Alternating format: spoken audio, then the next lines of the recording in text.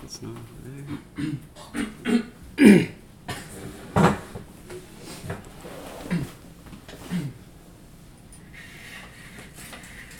Okay, so this is going to be the second to last session.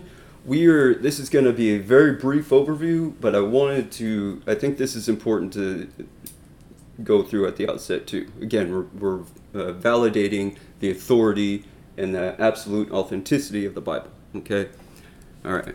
So the first thing we're going to do is we're going to talk about using the authority of Christ to authorize the Bible. Now, remember last week we talked about the presuppositionalists who were basically saying the Bible says that it's the Word of God, and therefore we need to just take it at that point. And remember, we saw that was circular reasoning. And this seems on the surface, to be circular reasoning, because the only way we know Christ said that the Bible is inerrant or was inspired by God is in the Bible. So it seems like circular reasoning, but we're going to see that it's not. Okay, we're going to go through this and we'll see that it's linear. The only way we know Christ taught the inspiration, yeah, that's what I was saying. So is this circular reasoning? There is a linear mode, which we will see. Okay, by what basis do we ascertain Christ's authority? In other words, what is the source by which we know him? The only way we can know him at all really is through his word. That's the only way we know about him. That's the only way we know him. Okay, his doctrine, his person, his work, his teaching is how we get to know him, and therefore even can believe in him. Without that, we don't have anyone to believe in. There's nothing there but from which to believe. Churches have had a wide variety of councils and creeds, some of which have been altered throughout time and contradicted itself. This is going to be huge, and we'll return to this. But the source is and must be only the scriptures, so its credibility is essential, right? Because this is the only link by which we know who Christ is and what he said and the things he did. Remember, in Luke's account, he says, "O most excellent Theophilus, the former account I made to you of all that Jesus both began to do and to teach." Remember, those two things are together, what he did and what he taught. But the only source by which we know that is the scriptures. So the credibility is essential. So okay.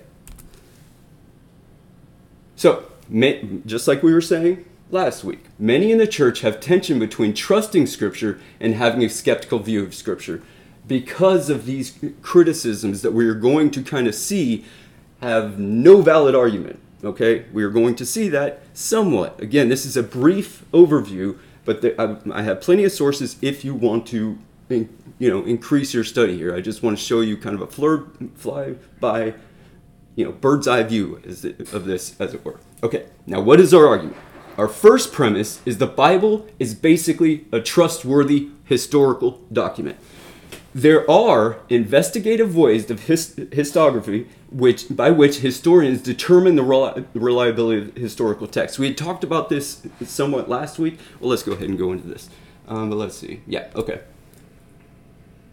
The first step, then, especially to the non-believer, the first step to a non-believer is not to prove the authority of the Scripture necessarily, but its basic reliability as it compares to other historical documents that have to go through these same tests. Okay, that's basically what I'm saying. However, inside the church, this is completely different. If we cannot rely on the trustworthiness of the Bible, we have no foundation for our faith, right? Just like we were just saying. Okay, this is important, and this will play a part. Okay, we've discussed some theologians who have doubted the Bible, which we'll get to, like Karl Barth, Emil Brunner, and others. But we're going to look at Karl Barth a little bit. The standards of historical investigation is empirical. Okay, this isn't. Just remember we were looking at rationality and empiricism, right? Rationality is that which you can deduce or come to the conclusion of just using your reason, your rationality. Everything is cognitive kind of a thing. Empirical is that which you can gain with the senses. So this is hard, fast, true. This is validated through empirical means, scientific means, okay? Like archaeology and things of that sort, which we're going to see a little bit. I know I said it, but I figured I'd give a little glimpse into that. So, obviously, scientists can't verify empirically the existence of angels, right? Unless they find some, putrefied wings, of our, because in the account of Gabriel coming to Mary or Gabriel coming to Zechariah or whatever, there's no way to empirically prove that, other than, again, finding some angels' wings or so. But however, there are many records in Scripture that can be empirically verified. And again, this is a growing thing. We do not stay here, but this is a growing deal. This is just for this section. Next week, the conclusion is really fun to me anyway. Okay, Sir Ramsay, I've talked to you about him. In the early 20th century, he was a skeptic at first, and he was determined to disprove Luke's account in the book of Acts. Okay, so again, he was skeptical. He did not believe in the testimony, and he went out to really disprove it. At the end of his journey, he determined that Luke has the best credentials of any historian in antiquity. You talk about Tacitus, you talk about Pliny, you talk about Josephus. There are many that have been criticized and looked at through these same means that have been found to be in error many times. Luke's, every time a spade of dirt is turned, seemingly, in Palestine, it proves the Bible. All these people want to go out, and because what we're going to see is, because archaeology and empiricism is actually proving the existence or the authority of Scripture, that's why other people went to other modes, such as naturalistic philosophy, Hegelian philosophy. Again, we're going to get into that a little bit, but again, I'm just kind of throwing these things out there for you to search out more. I'm just going to give you kind of a synopsis, so to speak, like Luke. Okay. So he had the best credentials of any historian in antiquity. This is very important. So Luke was a physician, but he's really better known as a historian. He's the most validated historian in all of antiquity. All of antiquity. You talk about the only means by which we know about Caesar are historical documents, right? And to the extent that those can be reliable, we can know who this person was, kind of thing. It's the same thing. The credibility of the source is essential in what kind of information you can gain about the subject of whom they're searching, kind of a thing, or validating or invalidating. So, as we discussed last week, historians and theologians have departed from empirical evidence such as archaeology, which is basically what I just said. In church history, this is essential. In church history, there has never been another time the Bible has been so criticized, yet has been the most verified. Again, remember when I was talking about Calvin's view of the antiquity of the Bible? It's been around for literally thousands of years, and the copying, there was so much care taken in the copying. Kings would write it down, all sorts of things, and no other source, no other book is like that. Well, and so that was long before the last 200 years of criticism. So and there's been no time in history, really any document, but especially the Bible, has been criticized so much. And even despite the criticism, in fact, on top of the criticism, on the back end of the criticism, it's more verified. I mean, if Calvin would have had all the tools of archaeology and everything, I mean, this would have been a slam dunk. It should be a slam dunk now. But this is just assumed to be wrong. Remember when we were talking about whether miracles can be proven, empirically, kind of a thing. And their problem is it's just scientifically impossible, and there's no way to empirically verify it or falsify it. Remember, we even kind of talked about that. But it's just very important that we have modes of verification that these people are now ignoring. That's basically the point. But we're going to, again, build into the authority of Christ to determine the authority of the Bible. Okay. We have established through many different scholarships the basic reliability of the Bible. Again, historiographers, archaeologists, different scientists, theologians, insofar as kind of comparing these accounts, what the Bible is saying, and then what, these historians are saying, a bunch of different kind of cross analysis as well. There have been many different studies regarding the Bible. Many, many, many. Okay. However, you cannot, so we've determined the basic reliability of the Bible as a historical document, especially when compared with other documents, okay? So we just, at this point, we are saying the Bible is basically reliable. However, you cannot by this jump to inerrancy or inspiration. Remember, we were talking about what inspiration was, that God literally breathed this information into these men. And we're going to get to that later too. Second premise, if you can verify the Bible is basically reliable, then you can investigate the person of Christ, right? Just like I was saying, if you can verify somebody like a Tacitus, then you can seek through that the history of Rome and that kind of a thing. Same thing. If you can verify the Bible is basically reliable, then you can investigate the person of Christ, about what it's saying about him and what he's saying. Okay, again, since we've realized that empirically the Bible is just basically it's just reliable. It's basically reliable historically. Then we can investigate this person. Okay, now. Interestingly, other religions have acquiesced to Christ as a prophet, like Islam. They think that he was the greatest prophet, even Judaism. So the three main, largest religions in the world, all monotheists, first of all claim Christ to... a lot of Jews basically say he was a good Jew. Some of them are reluctant to say he's a prophet, but many other religions still call him a prophet. Again, the Muslims say that he was like the greatest prophet and all this kind of stuff. It's just interesting. Indeed, some say he was the great, and that's what Islam was. So, it is impossible, though, to have an inerrant Jesus without having an inerrant Bible. This is very important. The prophets, if he was a prophet, then everything he spoke was literally inspired by God. Okay? Everything that's recorded anyway, because that's what every prophet is, He speaks, thus saith the Lord, right? However, Christ says, thus says I. Remember, we've made that point. But it's impossible to have an inerrant Jesus, a perfect, and he's all that he says is true. This is going to play a part later too. Again, this is a growing deal.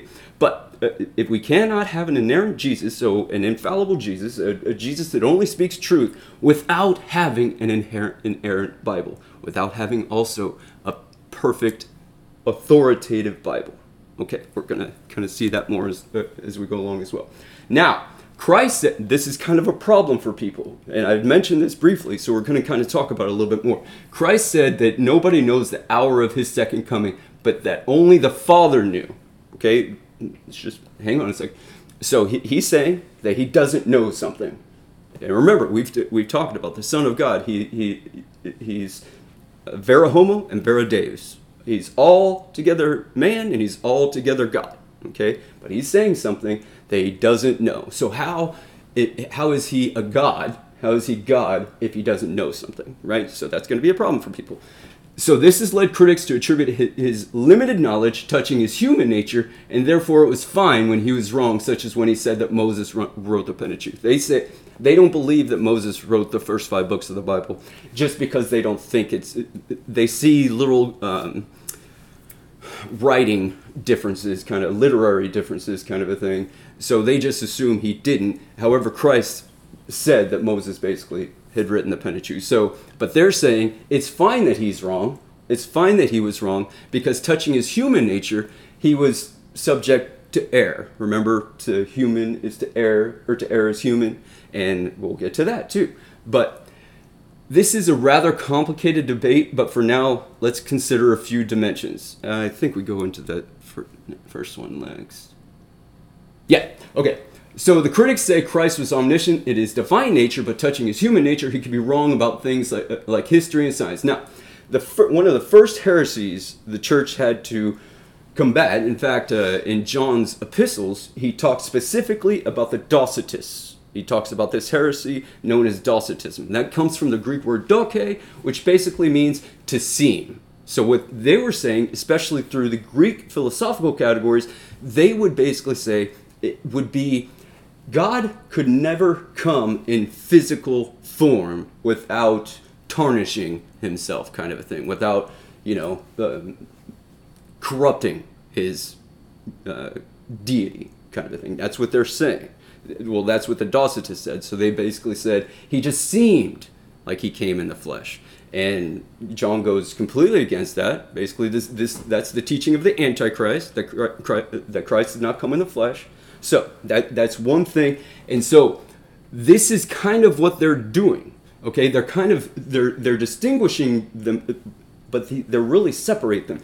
Because, so what they're saying is, remember we kind of looked at the Council of Chalcedon. Well, that's where they said Christ was vera homo and vera deus. But they remember that he says he's not to be divided nor separated and all this other stuff, but they are separating. They're dividing the two natures. They are distinctive, they're distinct, but they're not separated. They're not divided. He is one person, okay, with two natures. Now, this is very difficult.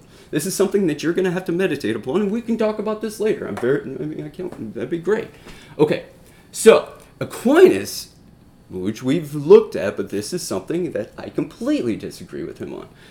Aquinas' theory of the accommodation principle, which is translated into the Catholic Church too. But this is something we as reformers completely disagree with. The accommodation principle is basically saying that, so Christ, because he's divine, did know everything, but basically, he had to keep that a secret, the hour of his second coming, he had to keep that a secret, and so he just told them that he didn't know, just to shut them up, basically, just to kind of get them so, basically, then, therefore, he lied, right? That's the only extrapolation from that. If the accommodation principle is true, and if he's saying that he actually knew that, and then he told them that he didn't know that, that makes him out to be a liar.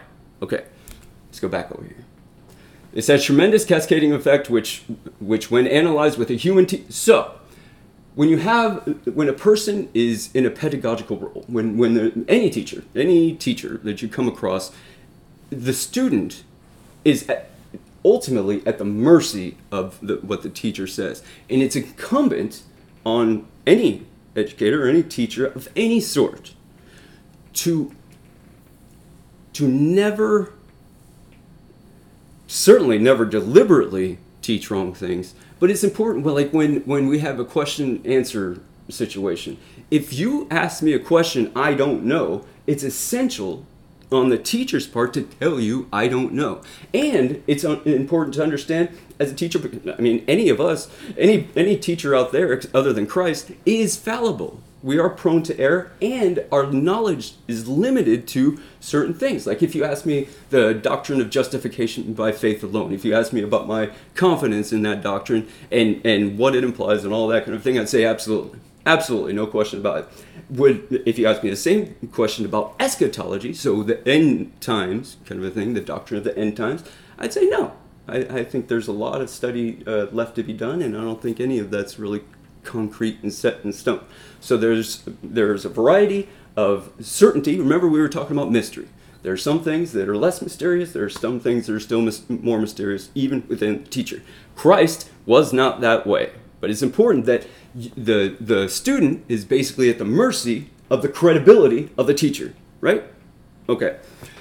This critical position is impossible to maintain for many reasons, not the least of which is Christ said that he said nothing by his own authority, but only that which he has been given by the Father.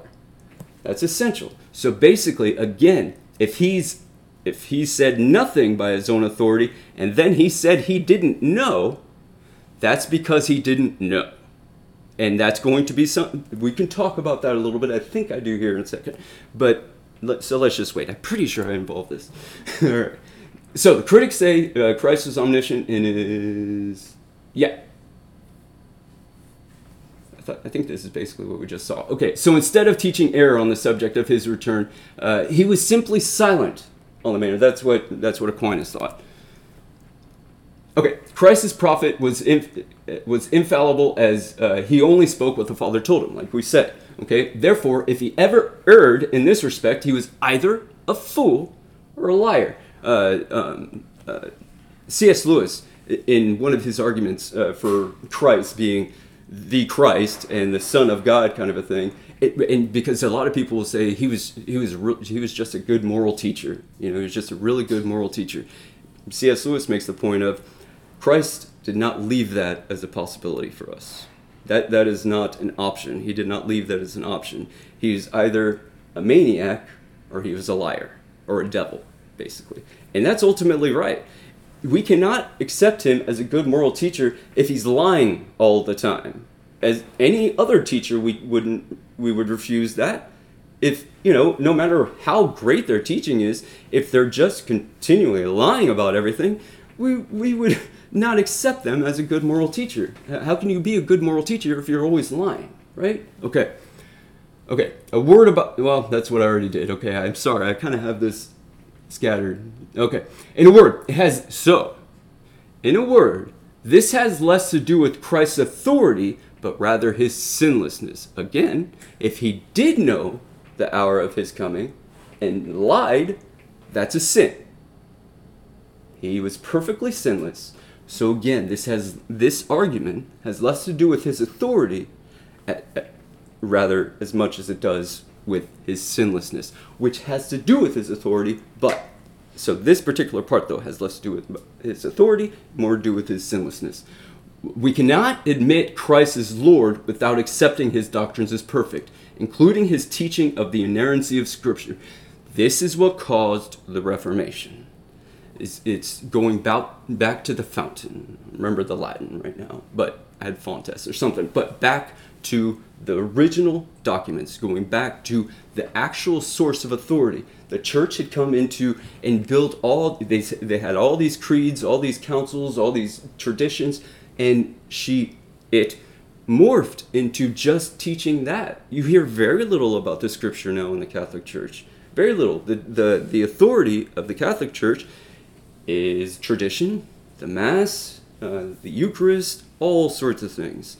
It is not the Bible, and which has always been the source of authority for the Jew before Christ and now the Christian after Christ. Okay? It is not based on any man but Christ. Okay. So, Karl Barth, remember we had talked about him. He called this biblical Docetism. So remember, when we were looking at the two natures of Christ, and so the people back in those days were saying that Christ only seemed to have a physical body. So what he's saying is, what he was saying is that we are now kind of infusing this deism into the Bible where it doesn't actually exist. So he's calling this biblical Docetism because it was only written by men. Remember? We talked about that. Let me go ahead and get into that a little bit because we talked about that. So that's what he's attacking. He's saying to err is human, and therefore, because it was written by all these men, we should expect that parts are going to be wrong. And look, there are some little pesky problems. I mean, for instance, in Proverbs, there's a part where Solomon, or the writer, says, answer not a fool according to his folly. And then, on the same page, it says, answer a fool according to his folly. How do you combine those? Quickly, there are times you come to an obstinate person who, remember, like when I was telling you, my old friend, basically got to the point where he admitted that what he believed was absurd. That is a fool you do not answer according to his folly. So answer not according to that folly. You're done. Remember, we looked at the argument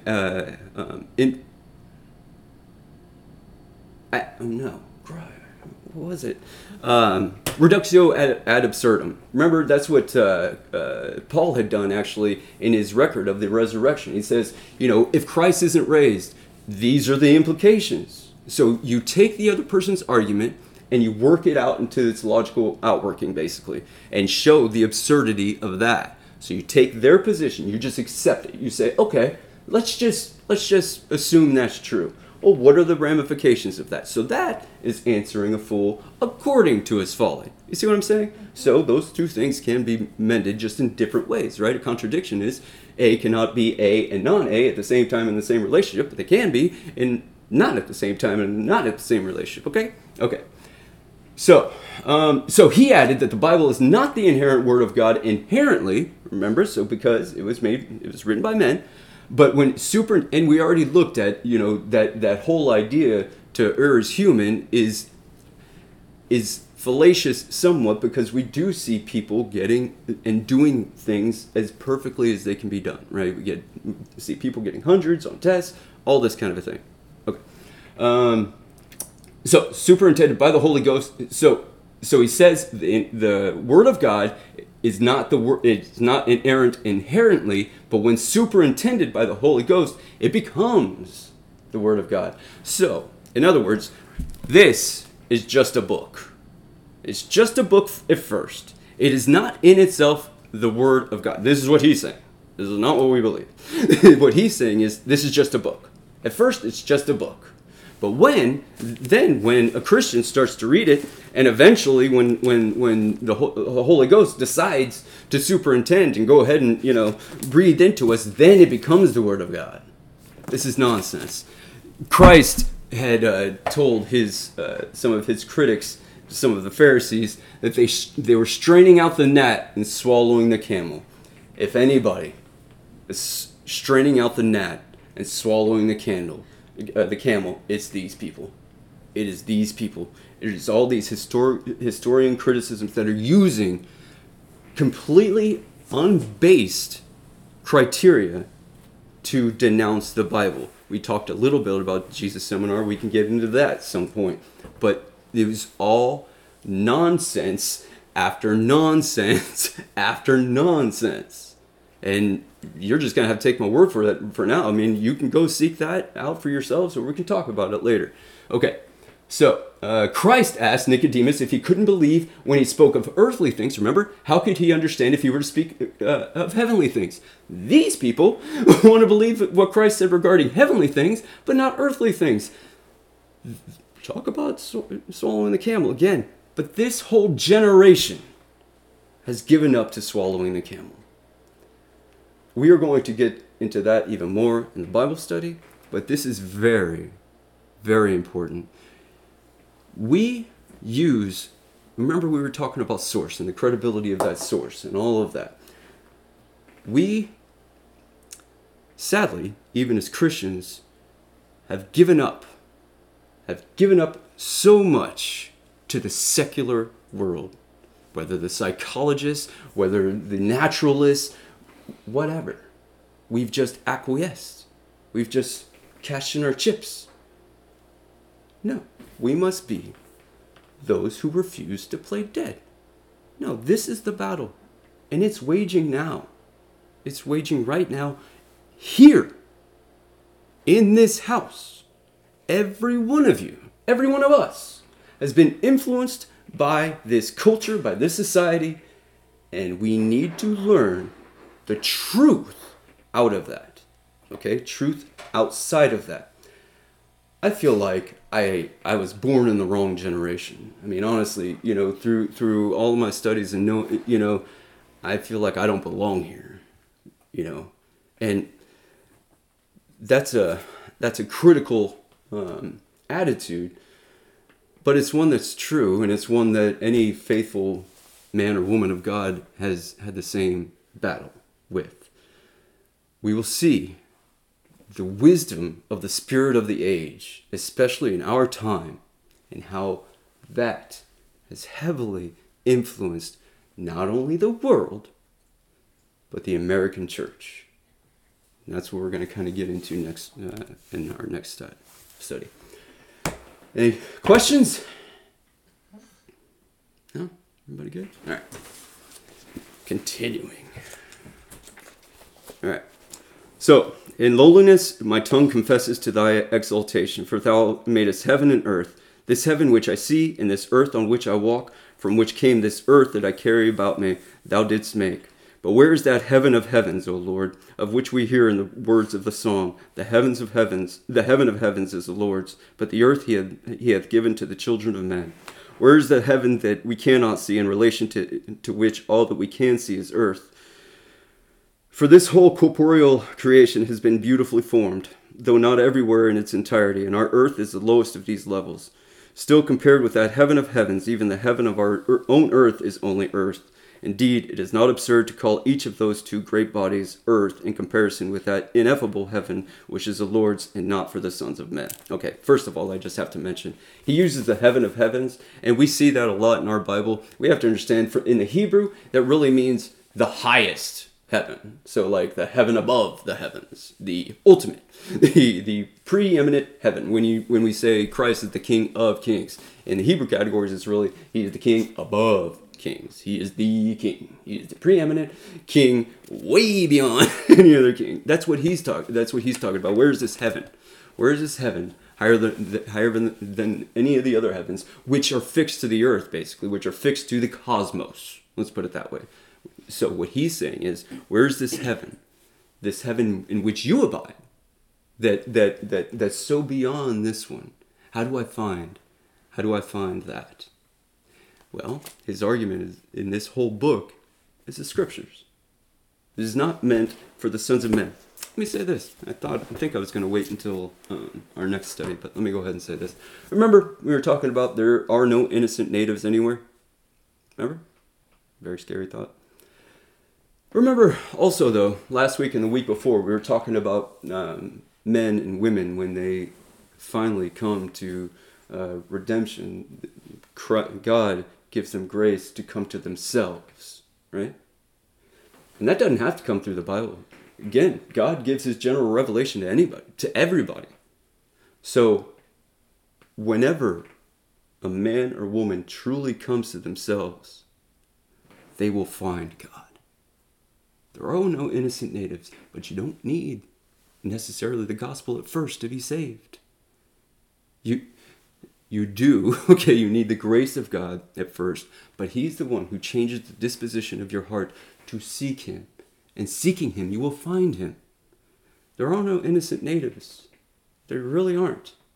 But that's not because the gospel hasn't been there. It's because they've suppressed the truth of God. That's all there is. So, again, even the native, by the grace of God, can find God, with or without the Bible at first. Okay, and I guarantee you, God will supply him with the Bible soon after. All right? All right.